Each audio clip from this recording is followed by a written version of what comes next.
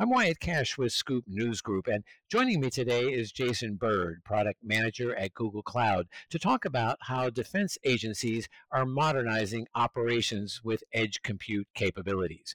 Google for Government is a DefenseScoop podcast sponsor. So, Jason, welcome to the program. Thank you for joining us.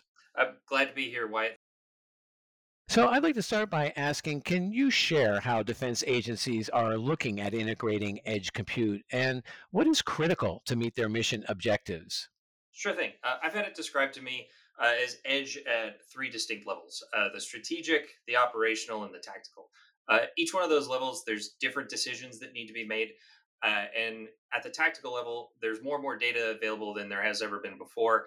Unfortunately, you still don't have a lot of time to make sense of it. Compute at the edge needs to help rapidly triage that data to aid decision makers and then enable that data to be moved up to those higher echelons for further analysis. To perform that function, I think it's critical that applications be developed and deployed at any of those three levels as seamlessly to the user as possible. So I understand edge compute, also requires some physical infrastructure. How is the DoD looking at bringing edge compute to remote mission operations?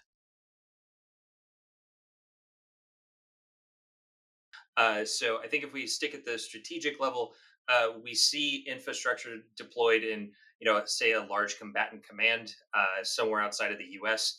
It's pretty robust. You probably have some hardware, enough hardware that's about a small data center, or maybe a few server rooms. At that operational level, you probably have more. It's probably at a more forward location. And there's still some connectivity back home. It may not be consistent, and you may have room for a few racks worth of equipment. At that tactical edge, you're probably looking for something that's about three to five servers, preferably something that can be carried by a couple of servicemen.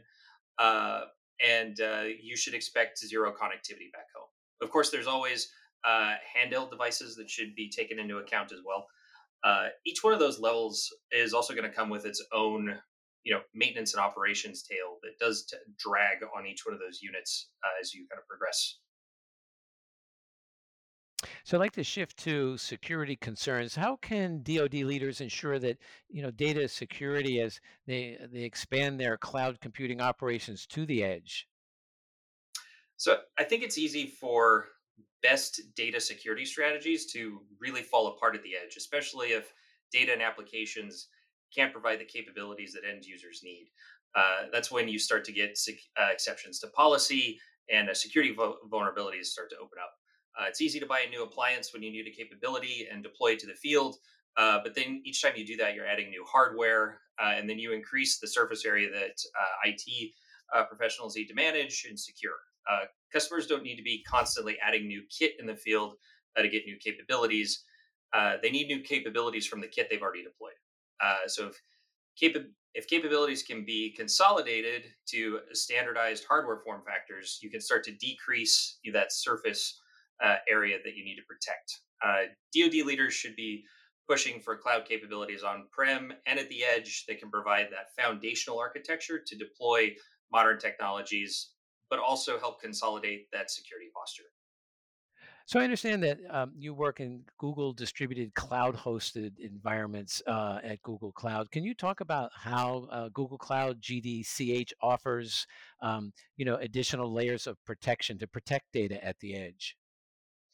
So GDC hosted, first and foremost, adheres to those government standards that everybody's familiar with. We use FIPS certified hardware. We're employing encryption at rest and in transit.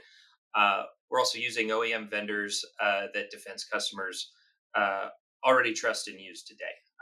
We believe that that not only helps with just accreditation processes and authorities to operate, but it builds trust with the operators of the equipment itself. Also, GDC hosted takes advantage of open source software wherever it's possible. We believe that provides the customer with an added layer of transparency. It also gives them the additional freedom if they ever decide to move off of our platform. Governments should not only have secure data, but they should have the freedom to do with it what they want on whatever platform they decide.